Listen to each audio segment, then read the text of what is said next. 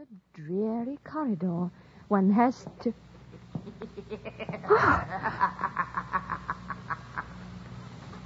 Oh, Mrs. Fairfax. Mrs. Fairfax? Yes? Did you hear that laugh?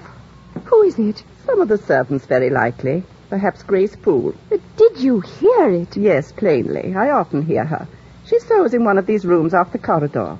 Sometimes Leah the maid is with her. They're frequently noisy together. Grace? Grace. Yes'm. Too much noise, Grace. Remember directions. Yes'm.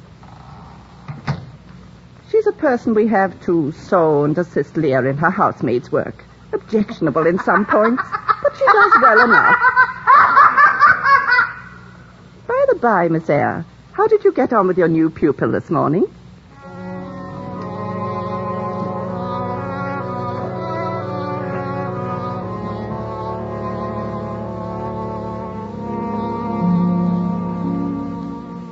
My surroundings and associates were pleasant at Thornfield. October, November, and December passed away. Then, one January afternoon, I offered to post a letter at Hay for Mrs. Fairfax, grateful for the freedom of a 2-hour walk.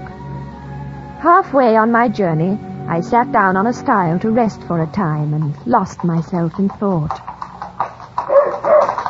My reverie was broken by the appearance of a man on horseback. A dog ran by his side.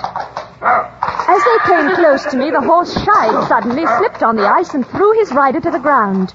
What the deuce to do now? All the infernal blasted... Are you injured, sir? Blasted ice on these lanes. A man... Can I do anything, sir? You can just stand to one side while I get on my feet.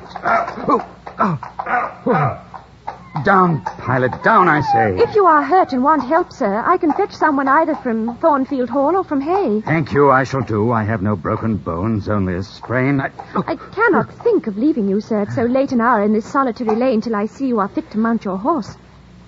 Where do you come from? From just below. I will run over to Hay for you with pleasure. You live just below?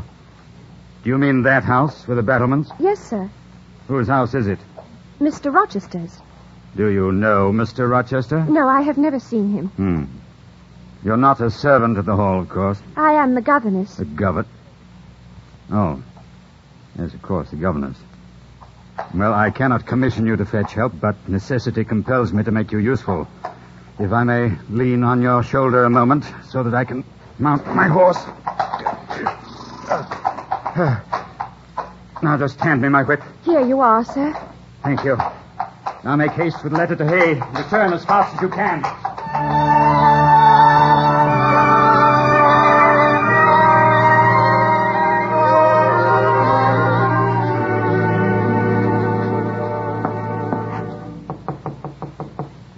It's Jane Eyre, Miss Fairfax. Come in, my dear. Oh, you're just in time for tea. Did you have a nice walk? Oh, yes. Mrs. Fairfax? Yes. That dog, where did it come from? Pilot? He came with the master. With whom? The master, Mr. Rochester. He arrived quite unexpectedly just a short time ago. He had an accident. Indeed. Yes, his horse threw him, and his ankle sprained. Did this happen in Hay Lane? Just there. Why, you must have heard the servant speaking of it after all, my dear.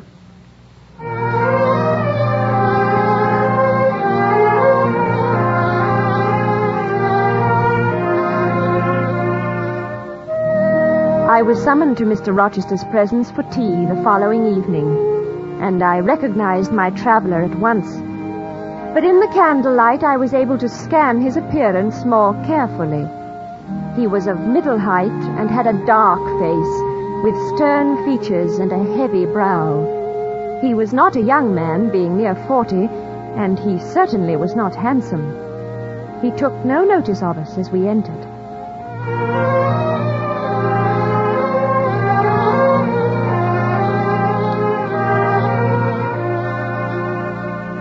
Here is Miss Eyre, sir. Let Miss Eyre be seated. I do hope your sprain is paining you less today, Mr. Rochester. You've been very patient. Madam, I should like some tea. Oh, yes, sir. Will you hand me Mr. Rochester's cup, Miss Eyre? Certainly.